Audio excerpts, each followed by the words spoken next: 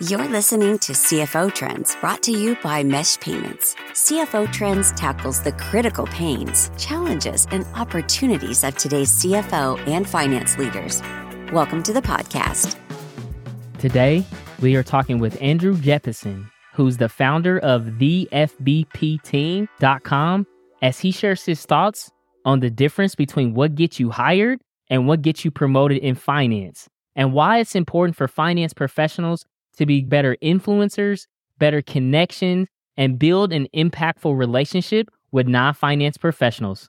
Welcome, Andrew Jepson. Thanks for having me. Hey, man, I'm really excited to announce our partnership. Fresh FP&A and the FBP team is partnering together to help empower, equip, and enable finance professionals to be better communicators, to build better connections, and have better impact across the organization.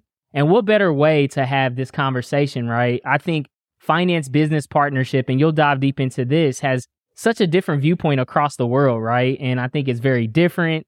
I'm really excited to kick off this conversation. And my first question for you, Jeps, is what is finance business partnership?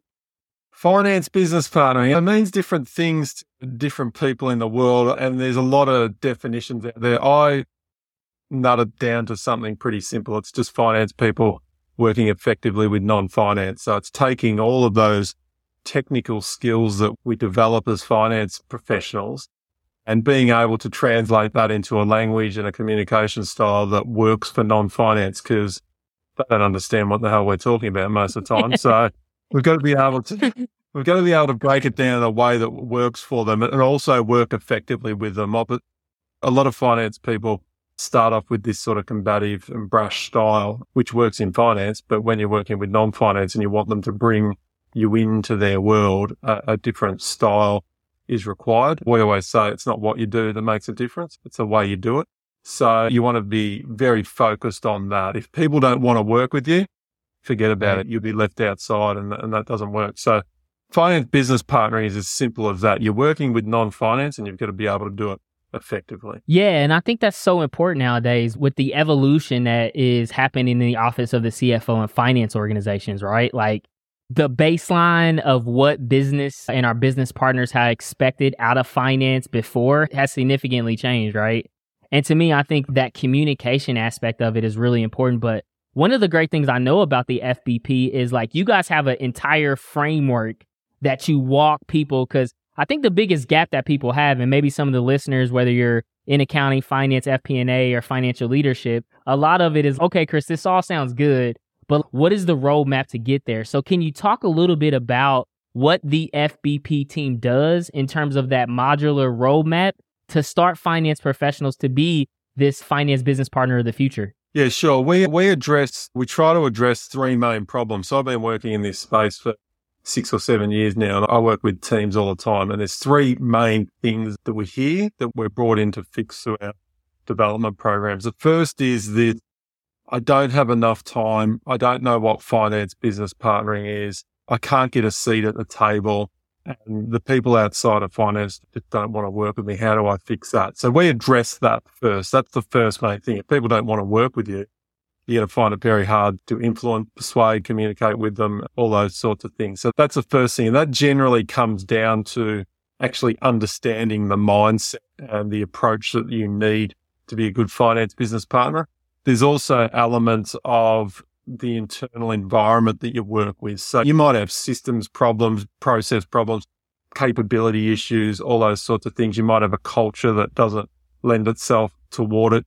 You've got to get all that sorted, call it like a foundation for you to then close off. So we call that, we have three parts to what we do. That's our build part. So we get all that right very quickly, and we do that through a couple of workshops that help to do that. So that's build. You get the foundations right so that you're able to actually do finance business partnering. The second problem that we address is twofold. It is, I don't have good relationships with the people outside of finance, and I don't really understand the business. So you hear this a lot from non-finance people. Oh, the finance team just doesn't understand the business. We address that via a couple of workshops that deal with that. So moving away from this talking about financial outcomes, which is P&Ls, balance sheets, cash flows, all the stuff that we instinctively understand and look at all day, every day. The business may not necessarily be looking at those things. They're generally looking at the activities or the drivers that lead to those financial outcomes. And it's that language that you want to be able to understand. And you only get that by spending time with people and going out into the business and trying to understand those activities that lead to those financial outcomes. Once you know that, you then know the language of the business and you understand it. And you're able to be a conduit between things they're doing and the numbers that they're seeing in all those 200-page reports that we send them. Yeah. And that's your job. You're that conduit, and you're able to talk in a language that is the language around the activities and the drivers rather than the language around the outcomes, because people just see you and just go, I don't even know what you're talking about. Yeah. That's one thing. The other thing is your relationships with people. How do you build strong relationships? Because if you have good relationships, people answer your questions, they give you the information that you want, and sometimes, the best of times, they'll bring information to you before you've even asked. And what that does is it just speeds everything up. There's nothing worse in finance when you're asking people questions or sending them emails and they're not answering and you can't get the stuff that you need to be able to do the job that you need to do. Poor relationships slows everything down. Good relationship speeds everything up. And when you've got them, everything's seamless. The world where people are bringing you things and getting you involved is what you want. That's good finance business partnering. A world where they're closing the door in your face and locking you out, that's not what you want. And you've got to invest some time in that. There's a bit of time that has to be put into that. If you ask any salesperson out there, how much time do you spend in relationship building with your customer? And they'll say a lot, because I want them to trust me and vice versa. And you've got to have that internally with your non-finance people. We call that our connect stage. So that's the second stage, building good relationships and understanding the organization. So we call that our connect stage. So we've got the first stage is the build, the second stage is the connect, and the third stage is being able to have impact. Definitely. So build, connect, impact is the model. The third stage addresses the problem of I have really poor communication skills. I'm unable to influence and persuade people, and I'm not very good at presenting. Okay, so we address that. If you're a good finance business partner, you're going to be presenting a lot because you're working on key core business problems, and you've got to then distill that into either informally crafting a good message and a story, or formally you'll be up in front of people presenting. Now, presenting is a key skill because you're often doing it with people at your level or people that are higher than you. It's a bit of a career win if you do it well, but the opposite is also true. If you stuff it up, you can be in trouble. So you need to be good at the communicating your messaging. If you get that, you'll be influencing and persuading people to go down the path that you want to go down. And often in finance, it's a path that people either don't think about, or it's a hard path. To get the numbers right is a little bit more challenging. So you got to be good at those skills. You got to position things right, make things look like they're a benefit to people and get them going down the way you want to do. And that all comes down to your style. And as I said, the things that you say and the way that you position things. And that comes with, you've got to learn the skills and the techniques to do that. So that's our third stage. That's when you'll be having impact. So you got to get the foundations right. You build that up. Then you connect with people and you understand your organization and you understand the people in it and build good relationships. Then you've got to communicate it to them properly. Now, those skills, I never learnt when I was becoming a finance person. This is where the business came out of, is my own experience of learning the technical stuff and learning MPP calcs and discounted cash flows, IFRS, and all those things. I learned them, and for 10 years I applied them and I loved it. And I worked with finance people for predominantly my first 10 years of my career. When you then flip over and you're working with non-finance, the skill set's completely different. 100%. It's some more softer human type skills that work. This combative, I'm in finance, I'm an authority, doesn't lend itself to good partnership when you're working with non-finance. And no one teaches you those skills until now. So that idea came out for me about 6 or 7 years ago. And ever since then, I've been teaching that to finance people. Propels their careers. It also has major benefit to the organisation, is that the finance agenda can get on the table. And anyone's ever worked in an organisation, there's not a situation where you're not at some stage talking about your numbers. You need a good finance people to help you. I love that, man. And I love how you broke it down, because I think those are like the core problems, right? When you look at this mindset shift, right? Like that pain of the inability to communicate, right? I've seen some great finance professionals, and I do a lot of thought leadership. I go across the world and I talk to finance people, and I ask them like that ability to be able to communicate to even not like finance people, right? Like I ask them like, hey, tell me about your business, which is one of the pains that you solve in understanding the business. And you'd be surprised, Jeps, how many VPs of finance, CFOs, director of FP&A, people that I ask, and they're like, Chris, what do you mean know the business? Like I do the debits and credits. I do the balance sheet reconciliations. And I'm like, if you can't even communicate the business to another finance person that could quickly get up to speed, think about the gap that they have for non-finance people, right? And then, you know, that second, which is like not understanding the business and not being able to communicate it, right? And then it's always that pain of the recourse constraint of time, right? Where it's, man, I don't know if I have the time, energy, and effort and resources to delegate it. And I sit there and my challenge to that is, when are you going to have the time, right? Because this is what the business expects out of finance now. They don't expect us to be calculators and the human calculators that go measure the business. They want us to communicate. And I think like those 3 pain points that you addressed, man, 100% is a gap that a lot of finance people have inside. And it doesn't vary like for high growth businesses or enterprise level. This is a pain. These are the 3 common pains and problems and frustrations that non-finance people have with working with finance. Let's go depth into one, because one of the things that you talked about is the art of influencing. And I know that's one of the modules that you cover in it. How important is it for finance people to have that influencing inside of their business partnership relationships and teams? Critical. So it's one of the most important things. And the reason why is because so often in finance, you're trying to get people to do things that they don't, okay? Or they don't understand why it's important. Okay, now that's a really tricky place to be. Think about someone who's in internal audit or whatever you want. I don't even know what they're called these days. The people who go around telling everyone they're doing everything the number wrong. Spell checkers, the numbers checkers. Those people. Finance business partnering skills can be massively beneficial for people in those roles. Why? Because they are going around the business telling people all the things they're doing wrong and trying to get them to fix them and do them another way. Now, if you're on the other side of that, like when an external auditor comes in, right, and they do their audit, and at the end of the audit, they give you that management report of all the recommendations and findings. Think of it this way. Most of us in finance go, when am I going to do that? And you just put it in the filing cabinet. And the next time you pull it out, a week before the auditors are back a year later.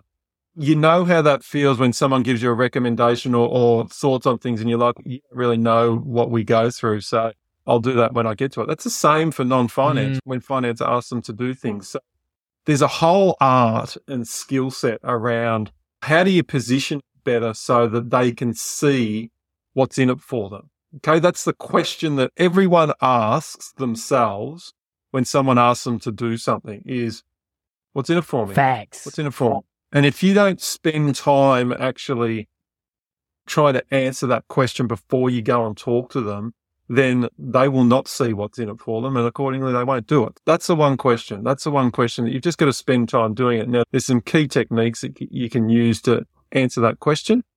And then also when you go and talk to someone, how do you, as I said before, position things so that they're a little bit more palatable? If you just go in like most finance people with the velvet sledgehammer and just smash people across the chops and say, I need you to, people go, yeah, that's the problem. You need it. I don't need it. Yeah, there's a whole art in that, and it's massive. If you do it well, as I said before, things move quickly. And when things move quickly, that whole issue of I don't have time tends to go away. Yeah, and I love that, Jeps. And I looking back over my career in leading high-growth finance organizations and high-growth businesses, this was, I think the art of influencing, everything that you talked about this was like the transitional moment for me when I realized that it was like, I can be more than just the Excel warrior and the US GAAP and the IFRS knowledge. I think when I really learned the art of influencing, it's when I didn't care about being the smartest finance person in the room. Yeah. That's when I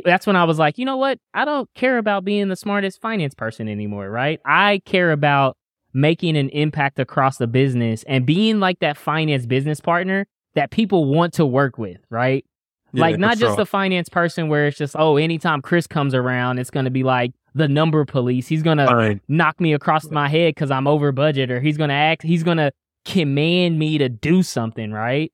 Exactly. That's a pivotal point. And like, I see it so many times that a lot of finance people, they don't know, okay, how do I even develop that skill? And I think the FBP team, having a full resource around that to be able to help it is critical, because that's what we do now. We are the internal selling people to get things done across the business. Your job as a finance business partner is to help people and solve business problems. That's what your job is to do. Now, once you take that lens, your whole focus on the other person changes, because I'm here to help people and solve business problems, which means I've got to work closely with people.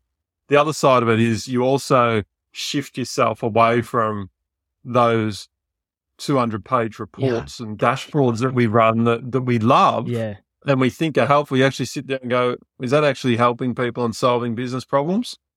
I don't know, is it? But that question you're now asking is the right question. And funnily enough, you'll probably sit there and go, yeah, I spent an hour a month running this report that no one even looks at. But potentially not do that report anymore. Or I'll do it differently. I'll go and talk to someone and see how I can do it quicker and potentially differently. You touched on a point before, the numbers police. One analogy and metaphor that I always give people is, I ask them, have you ever been pulled over by the police? You're sitting in your car and the police pull you over. How do you feel when you're sitting in the car and the policeman's coming over? You have this feeling. Nervous, anxiety. Nervousness, anxiety, exactly. Nervousness, anxiety. It's called fight, flight, freeze. And it's a normal human response. You feel like you've done something wrong, you might be in trouble, and you don't really want to have a conversation with the police guy. You'll only answer what he asks you because you're nervous and you're on edge. Guess what? That's the exact same feeling that non-finance has when finance comes walking down the hallway to them. That's exactly how they feel. They feel like they're going to be interrogated or they're going to ask questions, and some people might even just escape to the bathroom or the kitchen just to avoid those questions. They close their doors. And just hide.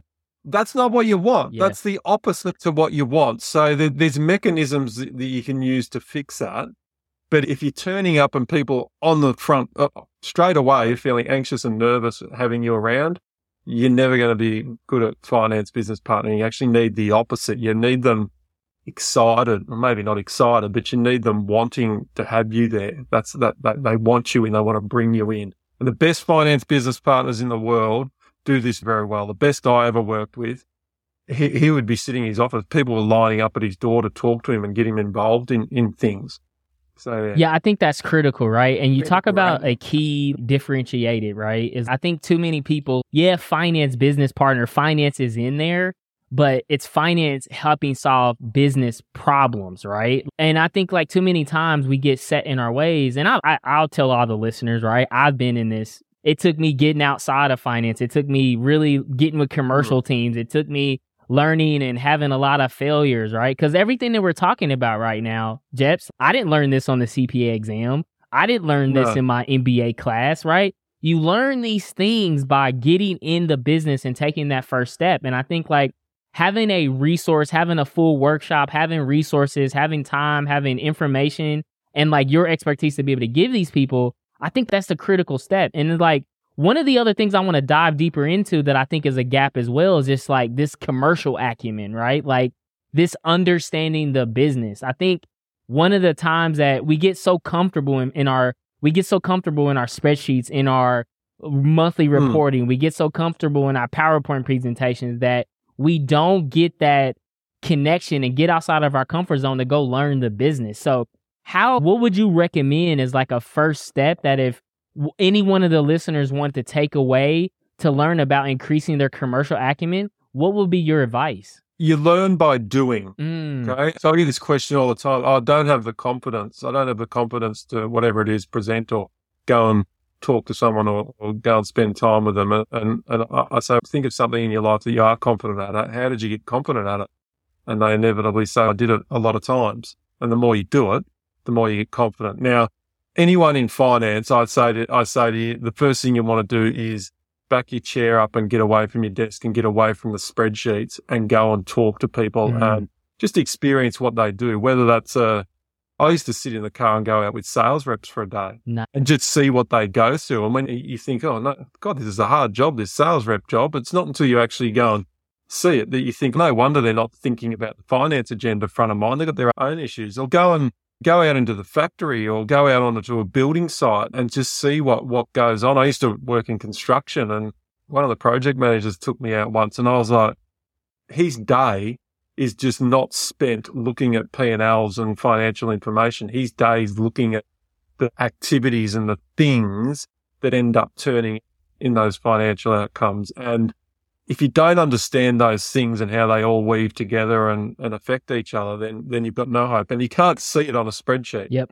Or a spreadsheet's a whole lot of data or a dashboard that makes the data look pretty. And you've got to go out and see the things that are happening, that there's actual physical activities and things that people are doing that create those outcomes. And if you don't know them, you've got no ability to be able to communicate to non-finance properly. First thing, don't have your head in spreadsheets all the time. Actually go out into the business and see what the things people are doing, the activities, the drivers that are leading to those numbers. That's the first thing. The more time you spend away from your desk, the better. It should be like the first KPI of finance business partnering. How much time are you spending at your desk? Ooh. And it's like golf. The lower the number, the better. Ooh. Yeah. Nice. I like forces you out. I like that, man. And I when I look back, and that's practical advice, right? Everything that you're talking about, it echoes so well with me. And I think it's so important for finance people to know these are transition moments that you have in your career, right? Yeah. I love the build, connect, and impact. I think that's like the stages of finance, right? Like when you're early in when you're early in your career, right? You're building a lot of the things that you're trying to build. You're building the financial models. You're building and you're building them up. And and I think that's the thing I love about this framework is like it models you of like how you progress in your career, because you may build things and then you start connecting the dots at that middle phase, and then like when you get later on and VP of Finance and CFO or fractional CFO, you're like, I'm all about impact, right?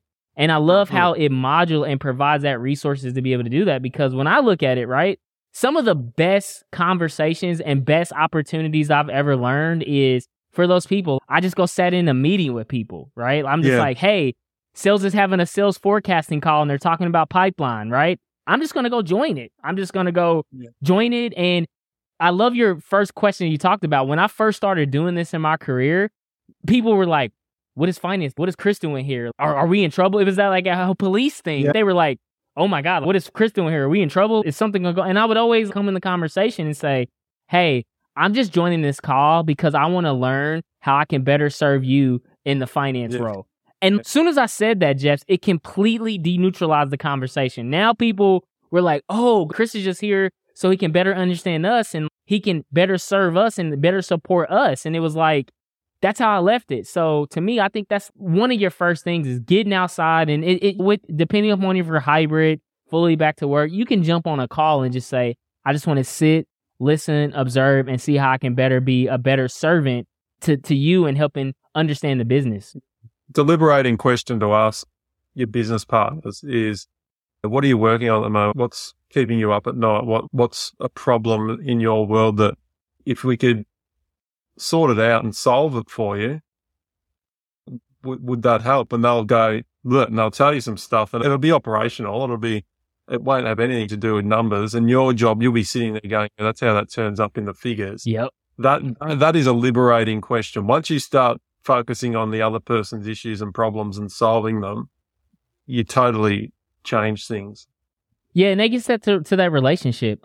The thing I love about this program, too, is it's all intertwined, right? These are all, and again, all these are things that when you look at the balanced spectrum of finance professionals, right? These are all like qualitative things, right? There's really I never took an exam that said, hey, we're going to measure your influencing skills, or we're going to measure how effective you are in your mindset shift to being a great finance business partner. So I think for me, these gaps are evident.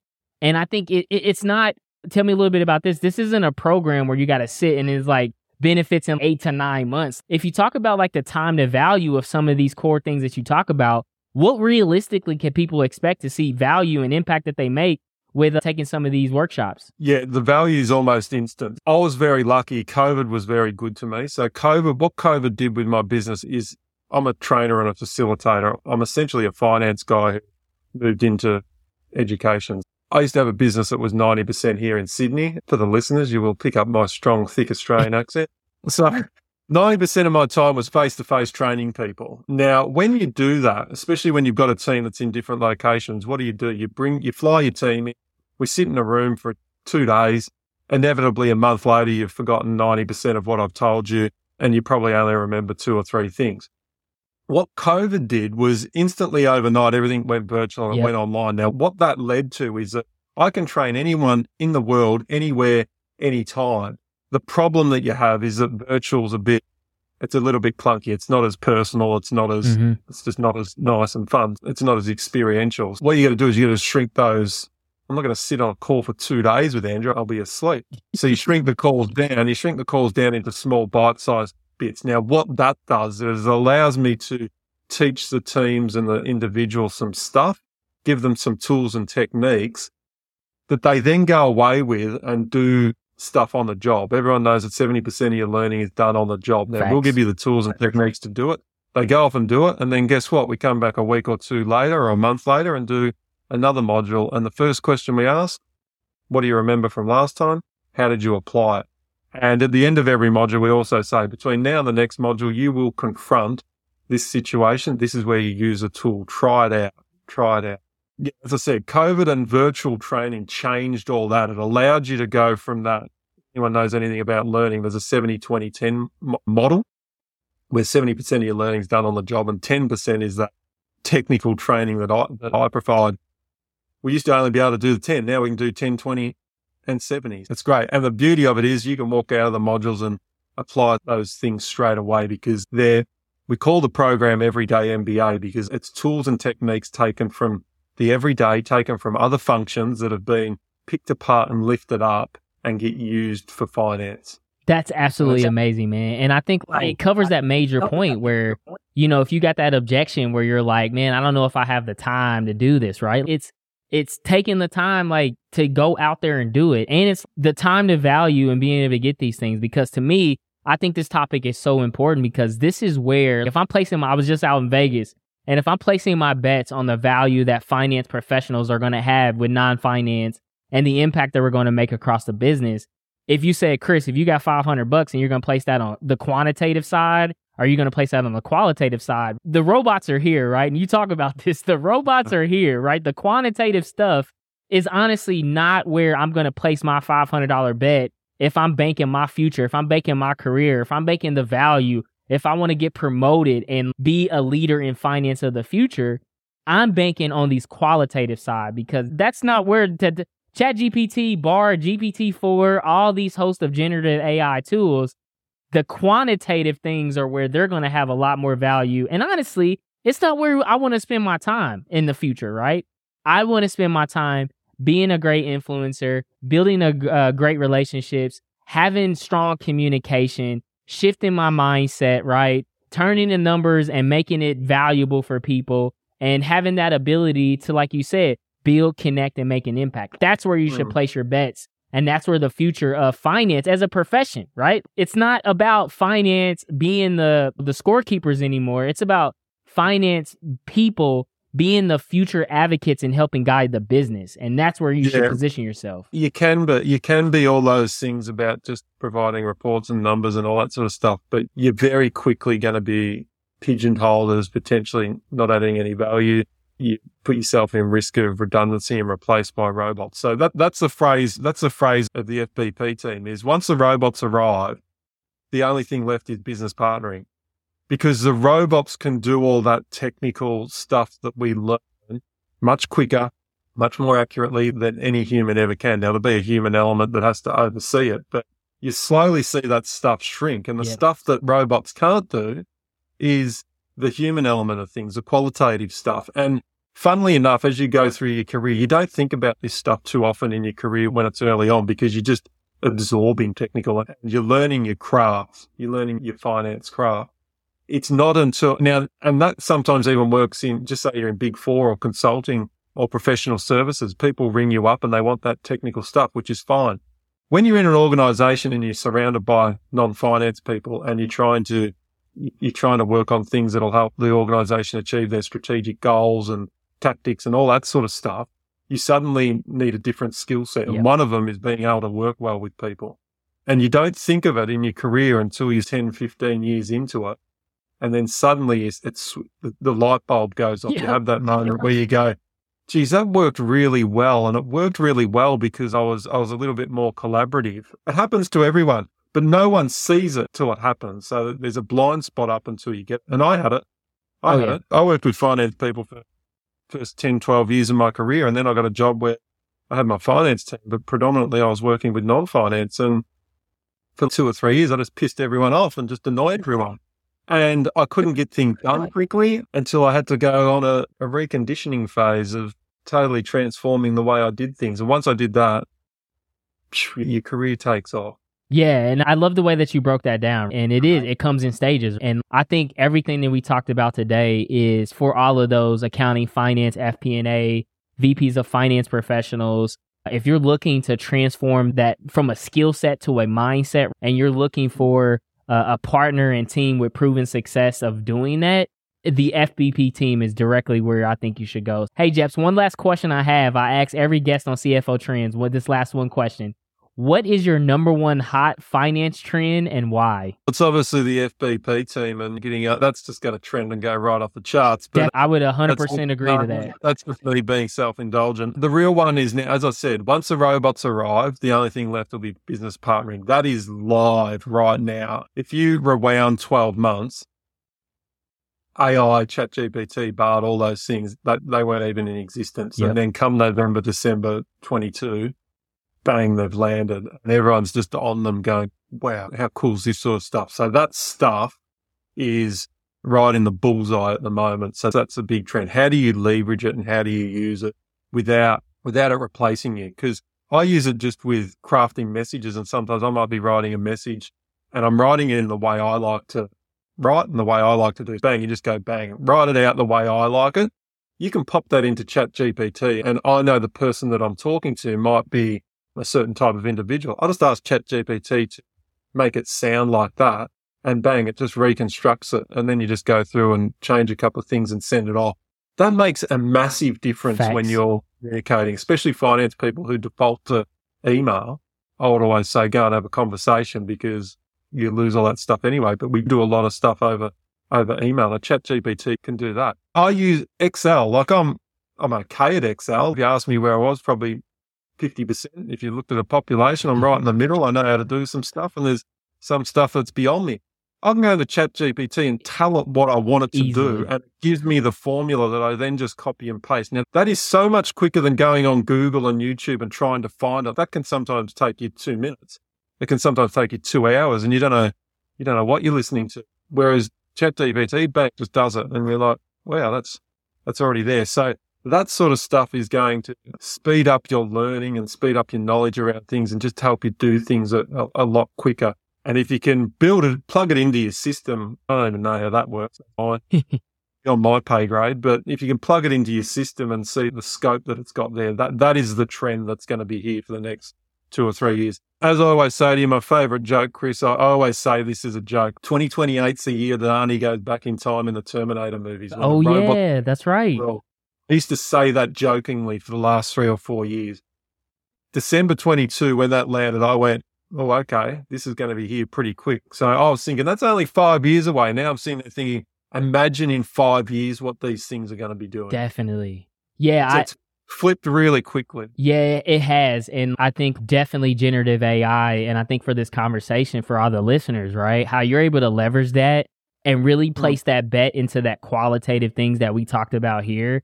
That's where you really that's where you're going to have the biggest ROI and the biggest impact that you're going to be able to have, is because I read in a study that GPT-4 passed the CPA exam. GPT-4 literally took the CPA exam, all 4 parts of it, and passed it. Not at all. That's no big deal. Yeah, like that's not crazy that artificial intelligence passed the CPA exam. I would expect it to be able to do that. So I would expect something like that to be able to do that. What I wouldn't expect Is to be able to translate that to non-finance people. Yeah.